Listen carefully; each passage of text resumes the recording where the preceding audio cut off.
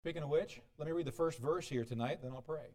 We're in Isaiah 61, and wonderful study. We're going to try to cover 2 chapters today, or tonight. We were able to this afternoon. They're short chapters, and so that's why I'm tackling 2 of them.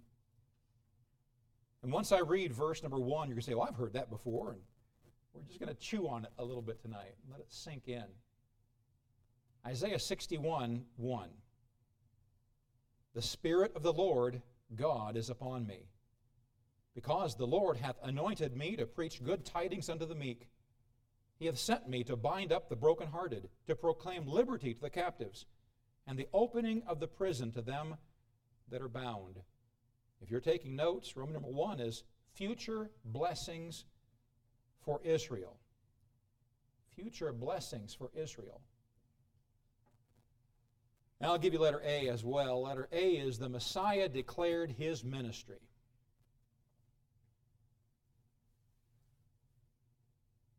And let's pray. Dear Lord, thank you for your love, and thank you for this wonderful study. Thank you for these moments we've spent just reveling in your goodness. Lord, thank you for your word. And I'm grateful, Lord, that you've made it so accessible to us tonight. As we look into chapters 61 and 62 of Isaiah, Lord, we're going to be spinning our wheels and finding a great deal of confusion apart from your intervention. So would you lead us tonight and give to us what we need tonight? Encourage us, challenge us where we're needed to be challenged, and we'll give you the thanks for it, for we love you in Jesus' name. Amen. I'm sure that you heard the verse before. The chapter 61 continues this look to the millennium, and we are one day closer. We finished the class up today, and one person said, I've never really been that excited about the millennium. I'm excited about the Lord's return, the rapture. That's so exciting, but I've never been excited about the millennium. But the more we study Isaiah, and the more we learn about what it's going to be like, the more exciting it becomes for us. You see, we believers, the bride of Christ that's going to be raptured, are going to be ruling and reigning with Christ during the millennium. And I can't tell you exactly what we're going to be doing. I don't know what we're going to be doing, but it's going to be glorious, because we will be serving the Lord Jesus. We will see him face to face. We will carry out his will, his orders, and it will be phenomenal. His ministry was blessed with the filling of the Spirit of God upon him from the beginning. The Messiah, Jesus, preached a message of love by heralding people to repent, for the kingdom of heaven is at hand, he preached. He went around healing the broken physically and comforting the broken emotionally. To those bound in sin, he proclaimed liberty, or freedom from sin's power through the power of God. The salvation that he offered opened the prison doors of hell. His message would become applicable following the tribulation, as he would seek to establish his new kingdom. And when you put this prophecy in its proper place, and you see, well, let me read it for you. It's the Old Testament setting is Isaiah 61. Let's jump into the New Testament in Luke chapter 4, verse 14 and following. It says, And Jesus returned to the power of the Spirit into Galilee, and there went out a fame of him through all the region round about. And he taught in their synagogues, being glorified of all. And he came to Nazareth, where he had been brought up. And, as his custom was, he went into the synagogue on the Sabbath day and stood up for to read. And there was delivered unto him the book of the prophet Isaiah. And when he opened the book, he found the place where it was written. Where do you suppose he opened the book of Isaiah? Let me read for you. The Spirit of the Lord is upon me, because he hath anointed me to preach the gospel to the poor. He hath sent me to heal the brokenhearted, to preach deliverance to the captives, and recovering of sight to the blind, to set at liberty them that are bruised, and to preach the acceptable year of the Lord. And he closed the book. And he gave it again to the minister, and sat down. And the eyes of all them who were in the synagogue were fastened upon him. And he began to say unto them, This day is this scripture fulfilled in your ears. The Spirit of the Lord God is upon me, Jesus proclaimed. Me. I am the Messiah, he was proclaiming. Letter B, God gave these prophecies as a source of comfort to his people. In verse 2, to proclaim the acceptable year of the Lord and the day of vengeance of our God, to comfort all that mourn. And I hope by now in our study, you're starting to pick at some of these little phrases or words that give us a little bit of an indication of where we are in the timeline. Now notice verse 62. The day of vengeance of our God. The day of vengeance should clue your mind to a particular time frame. And then comforting all that mourn. Another time frame. This phrase, the acceptable year of the Lord, seems to refer to the year of Jubilee. A celebration that occurred for the Jews once every how many years? How many? 50 years, that's right. It was a time of setting those who were in bondage free. Jesus came to provide freedom from the bondage of sin and its consequences. His ministry and offering to the lost were both acceptable to his Father. The day of vengeance of our God seems to point to the tribulation, or Daniel's 70th week. During that dreadful time, the wrath of the Lamb will be unleashed on this planet and its inhabitants. With these words, God provides the peace to recognize that he is sovereignly in control of future events. They are a comfort to all that mourn. Likely these words were also directed to those about to experience great trials, as Assyria and then Babylon were about to invade Judah. Though the coming events would be fearsome, they could find comfort even as they mourned. Leviticus 25:10 says, "And ye shall hallow the 50th year, and proclaim liberty throughout all the land unto all the inhabitants thereof. It shall be a jubilee unto you. And ye shall return every man unto his possession, and ye shall return every man unto his family." And Jesus, in his ministry, was a fulfillment of this year of Jubilee, setting those who were bound in sin free. Verse 3, to appoint unto them that mourn in Zion, to give unto them beauty for ashes, the oil of joy for mourning, the garment of praise for the spirit of heaviness, that they might be called trees of righteousness, the planting of the Lord, that he might be glorified. Letter C. The Lord will replace their brokenness with beauty. As the millennium begins, so Jesus has come back at the end of the tribulation and has won this horrible battle of Armageddon and steps into the millennium, setting himself up as king. The survivors from the 7-year-long devastation of tribulation will be devastated and depleted of any and all strength. The ministry of the Messiah, Jesus Christ, will include comforting those who are downcast. In place of the ashes from the ruins of the tribulation, the Lord will give beauty. For their mourning, he will supply oil, and he will cover them in a garment of praise to their Lord. They will be called trees of righteousness. Why? Because trees symbolize strength and stability, as well as integrity and righteousness.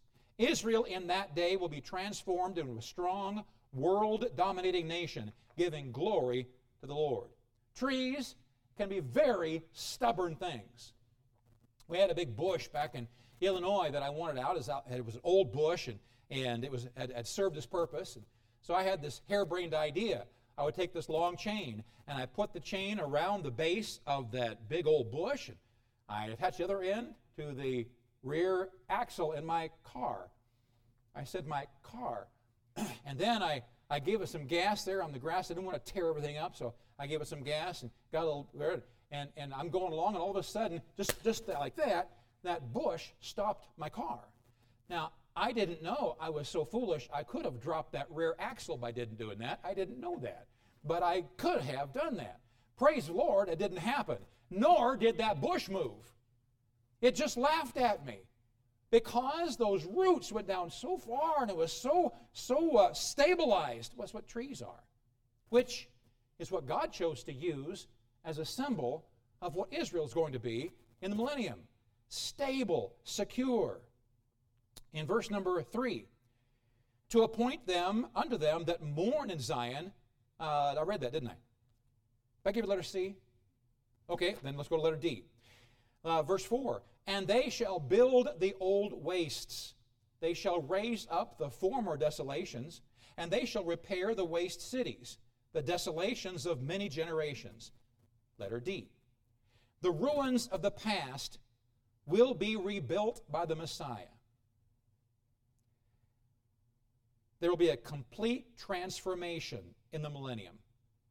The destruction from the wrath of the tribulation. Boy, when you read the events in Revelation, what's going to happen to this planet during the tribulation, it's surprising there's going to be anything left. Well, now think about at the end of it, after the Battle of Armageddon. It'll be even worse then. But one of Jesus' ministries is going to be to rebuild all of that. For even those cities left in ruins from ancient times will be rebuilt in that day. Why? To bring glory to the Lamb of God. Isaiah 58:12. And they that shall be of thee shall build the old waste places. Thou shalt raise up the foundations of many generations. And thou shalt be called the repairer of the breach, the restorer of paths to dwell in. Verse 5. And strangers shall stand and feed your flocks, and the sons of the alien shall be your plowmen and your vine dressers. As I read that verse, you kind of get a mental image on what's being said about the Gentiles in the millennium, what they're going to be doing. Letter E, Gentiles will become Israel's servants. They're going to serve them. As during the millennium, Gentiles will be tasked with rebuilding Jerusalem. So they will also take care of Israel's flocks of animals and tend their gardens. Apparently, the Gentiles will become Israel's servants, doing those manual chores and excelling in them. We learned, I think it was last week, that Gentiles were going to be the builders of the wall. They're going to do the manual labor. Here we see they're even going to shepherd the flocks. They're going to take care of all those menial things that the Jews used to do for them. See how God's turning the tables? Now, the Jews are going to rule over the Gentiles. Isaiah 14, verse 1, for the Lord will have mercy on Jacob, and will yet choose Israel, and set them in their own land, and the strangers shall be joined with them, and they shall cleave to the house of Jacob. And the people shall take them and bring them to their place, and the house of Israel shall possess them in the land of the Lord for servants and handmaids. And they shall take them captives, whose captives they were, and they shall rule over their oppressors. You getting a picture here of God's mercy? There's coming a day, mind-blowing, there's coming a day where God is going to elevate above all others the very people of God that put His Son on the cross. The very peoples who condemned Jesus to that horribly harsh, shameful death. They're the ones that God is going to elevate. Why? Because God is a merciful God, and God chose them. Amazing. Verse 6. By the way, that should give you some hope to know that God is a merciful God. God is a merciful God. You say, oh, Pastor Aller, if you only knew what I've done. I don't know. I don't need to know. God does, and He loves you. And He loves you. Said He. But those Jews will be believers. Oh, yes. At the very beginning they will be. Yes. It won't be long before there'll be a lot of them that are not. But yes. Yes. They'll still be servants.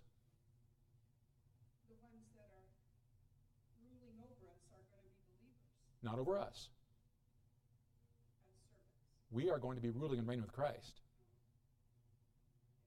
Ruling and reigning with Christ. I thought the Jews were going to be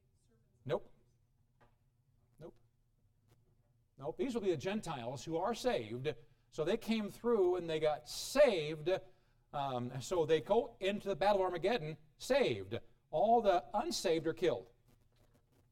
Coming out of the Armageddon, stepping into the millennium, are all these Gentiles now that are converted. They're converted Gentiles.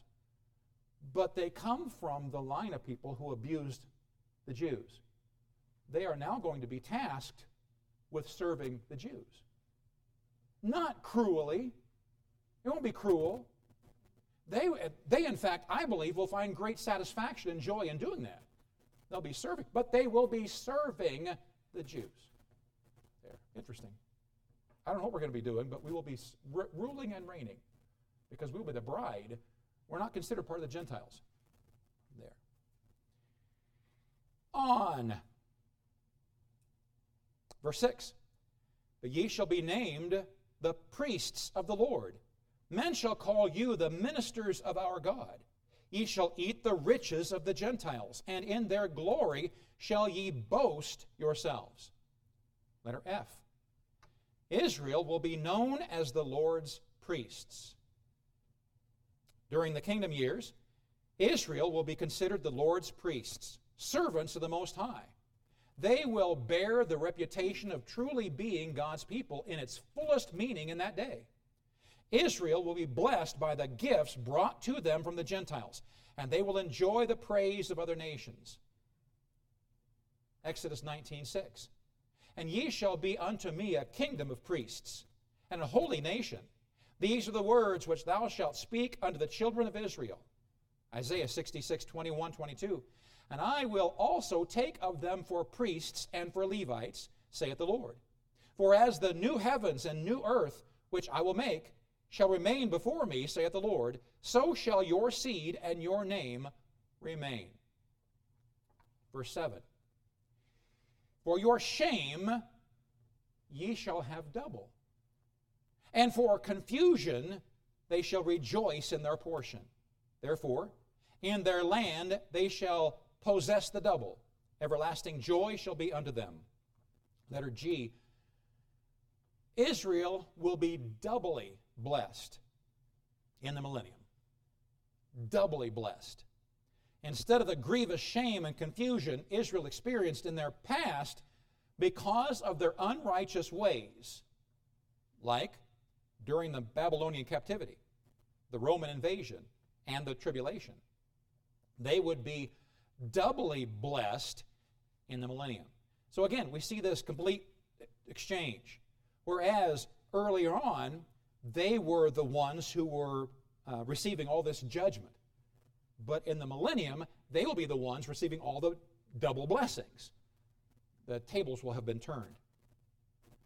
Isaiah 40 and verse 2, Speak ye comfortably to Jerusalem, and cry unto her, that her warfare is accomplished, that her iniquity is pardoned, for she hath received of the Lord's hand double for all her sins. Isaiah 35:10, And the ransom of the Lord shall return, and come to Zion with songs and everlasting joy upon their heads. They shall obtain joy and gladness, and sorrow and sighing shall flee away. Verse 8, For I, the Lord, love judgment. I hate robbery for burnt offering, and I will direct their work in truth, and I will make an everlasting covenant with them. Letter H, The offerings will be purified in the millennium. This is interesting. God loves justice, and He hates injustice. He loves righteousness. He hates unrighteousness. Well, in this verse is an explanation of God's abhorrence of the abuses occurring with offerings that were brought to Him. Apparently, see the phrase here which says, I hate robbery for a burnt offering? Let's not forget the spiritual condition of the people that received this letter initially. So as Isaiah received this prophecy, this book, these different various prophecies that he put down, he's living in a time where the people of God were despicable, where the priests were known as drunkards, where they were idolaters. It was a wicked, wicked time. God says, I hate robbery for burnt offering. So apparently, there was a practice of stealing animals to use as burnt offerings in the temple.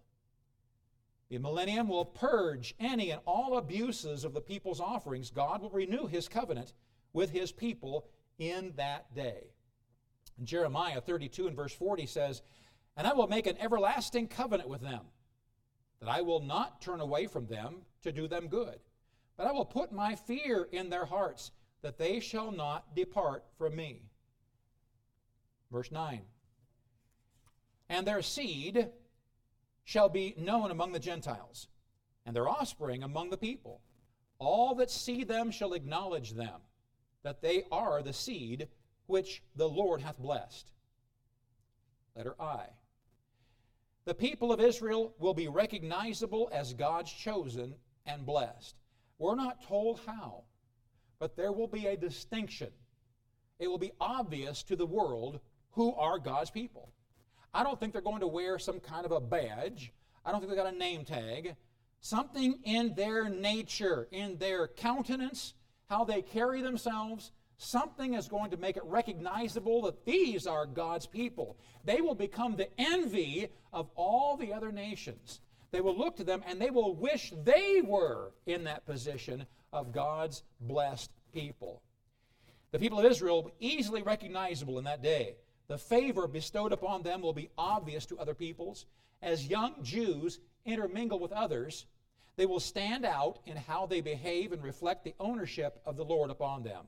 They will be truly blessed. Isaiah 66:23, And it shall come to pass that from one new moon to another, from one Sabbath to another, shall all flesh come to worship before me, saith the Lord. Psalm 115, verse 14, The Lord shall increase you more and more, you and your children. Verse 10, I will greatly rejoice in the Lord. My soul shall be joyful in my God. For he hath clothed me with the garments of salvation. He hath covered me with the robe of righteousness. As a bridegroom decketh himself with ornaments, and as a bride adorneth herself with her jewels. Letter J, Israel will enjoy the blessings of their salvation. They will enjoy the blessings. So easy for us to take those blessings for granted. We are saved from the horrors of hell, and so we kind of go about our lives not even worrying about it anymore. We don't fully enjoy the blessings of our salvation, but the Israel will enjoy them from the perspective of Israel in the millennium. So this is written to a time they were about to experience the invasion of Assyria and then Babylon. Okay? But he says, I want you to look with me a long time into the future. And of course, this is a long time even from now, at least 7 years from now. And he says, I want you to put yourself there and look back. Looking back to your past, Israel will rejoice over the salvation in that day they're enjoying. They're safe and protected in their relationship with their king, and they are covered with his robes of righteousness. With the analogy of a bride and bridegroom being adorned for their wedding, Israel will be beautifully covered in his righteousness in that day. This also pictures the wonderful salvation of all who come to the Lord by faith. We too will enjoy his robes of righteousness and special attention from our Savior. Revelation 19:7 and 8. Let us be glad and rejoice and give honor to him. For the marriage of the Lamb is come, and his wife hath made herself ready. And to her was granted that she should be arrayed in fine linen, clean and white. For the fine linen is the righteousness of saints. Verse 11. For as the earth bringeth forth her bud, and as the garden causeth the things that are sown in it to spring forth, so the Lord God will cause righteousness and praise to spring forth before all the nations. Letter K. Righteousness and praise will surround the world in that day. The nature and character of the Lord will pour over from his millennial post in Jerusalem to the nations around the world. Righteousness and praise to Him will become the very atmosphere in that day. Most of you in here are old enough to remember 9/11 very well. I knew where I was. I know what I was doing. I remember seeing it on the TV coming in, and I was glued to it. I remember 9/11 very well.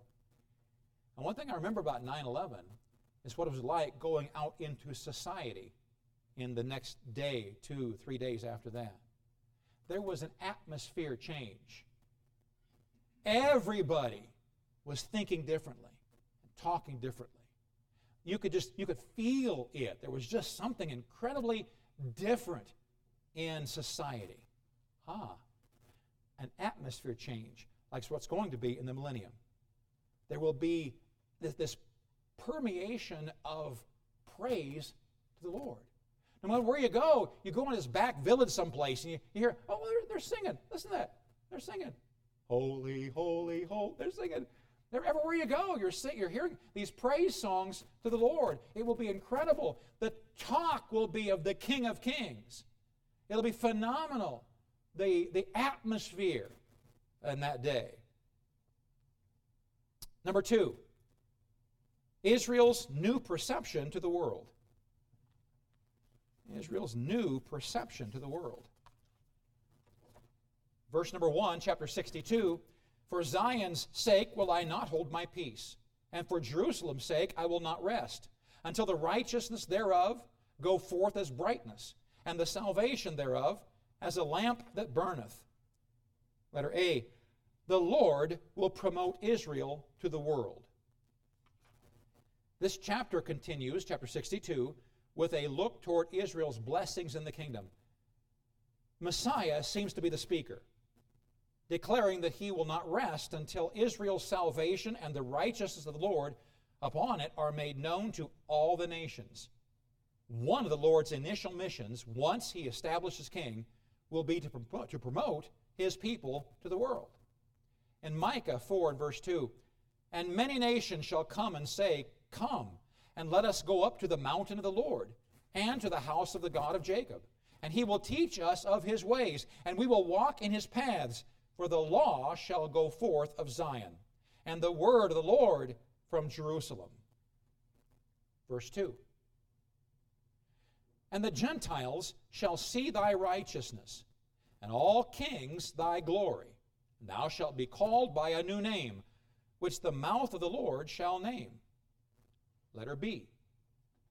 Israel will receive a new name in that day. A new name. And thou shalt be called by a new name. Resulting from the Lord's promotion, the Gentiles of the world will become witness to the righteousness of Israel. Even the world's kings will behold the lavish glory bestowed upon it in that day. The Lord will call Israel by a new name, it says, in the kingdom. It may be one of the names of God himself, highlighting his righteousness. And I found a very interesting verse. In Jeremiah 33:16 it says, in those days shall Judah be saved. Well, when is Judah going to be saved? Going into the millennium. And Jerusalem shall dwell safely. Well, it's not dwelling safely today. And this is the name wherewith she shall be called. Here's the name. The Lord our righteousness, or Jehovah Sidkenu. I don't know, is it actually going to be called that? I don't know, but it's possible that instead of being called Jerusalem in that day, it's possible it'll be called the Lord our righteousness, or Jehovah Sidkenu in that day. Verse 3.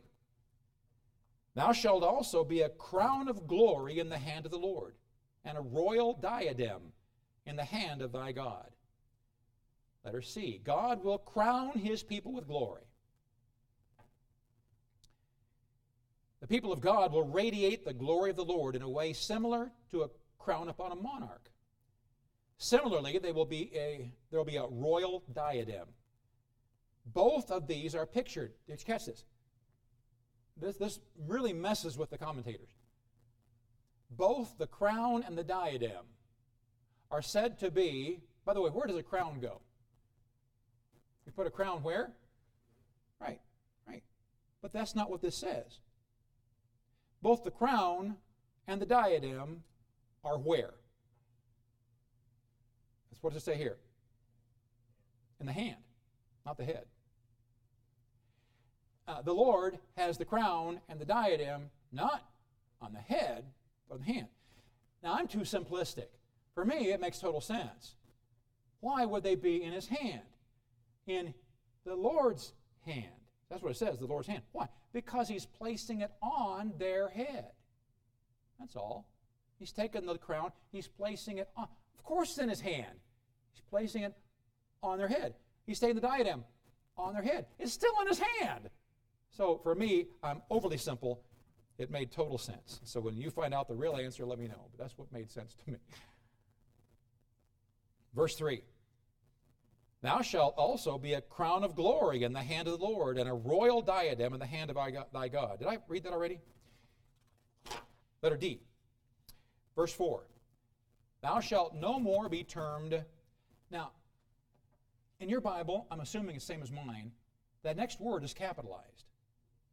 Same as yours? Okay. Thou shalt no more be termed forsaken. It's a proper noun. That's the name. Thou shalt not be called this. This won't be your name any longer. Forsaken. Neither shall thy land any more be termed, another capital letter, desolate. But thou shalt be called instead Hephzibah, and thy land Beulah.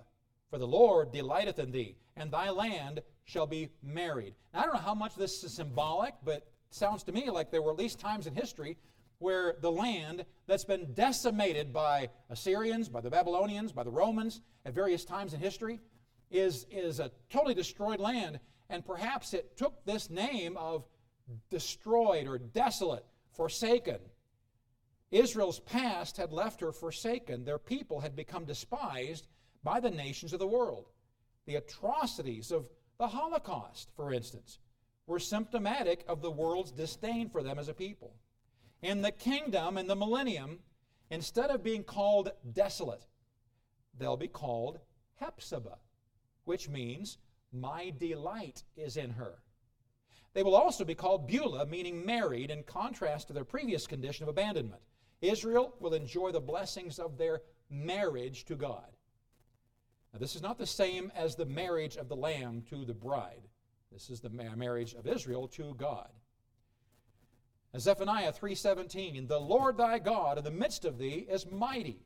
He will save. He will rejoice over thee with joy. He will rest in his love. He will joy over thee with singing. Did you know that our God sings? You know what makes him sing? His joy over you. Verse 5. For as a young man marrieth a virgin, so shall thy sons marry thee. And as the bridegroom rejoiceth over a bride, so shall thy God rejoice over thee. Letter E. God will rejoice over his people in that day. The thought of this verse is the joy of a young couple getting married and enjoying their honeymoon. God will delight over his people similarly in that day. Isaiah 65:19, and I will rejoice in Jerusalem and joy in my people. And the voice of weeping shall be no more heard in her, nor the voice of crying. Verse 6 and 7, I have set watchmen upon thy walls, O Jerusalem, which shall never hold their peace day nor night. Ye that make mention of the Lord, keep not silence, and give him no rest, till he establish, and till he make Jerusalem a praise in the earth. Letter F, God will be Israel's watchman. In the millennium, God will be Israel's watchman. He will watch over as an attentive sentry. If an enemy were to approach, he would loudly warn of their presence day or night. Accordingly, Israel should not keep silent, but loudly give God praise for all to hear. Now, he's not saying that enemies are going to attack Jerusalem in the millennium. That's not what he's saying.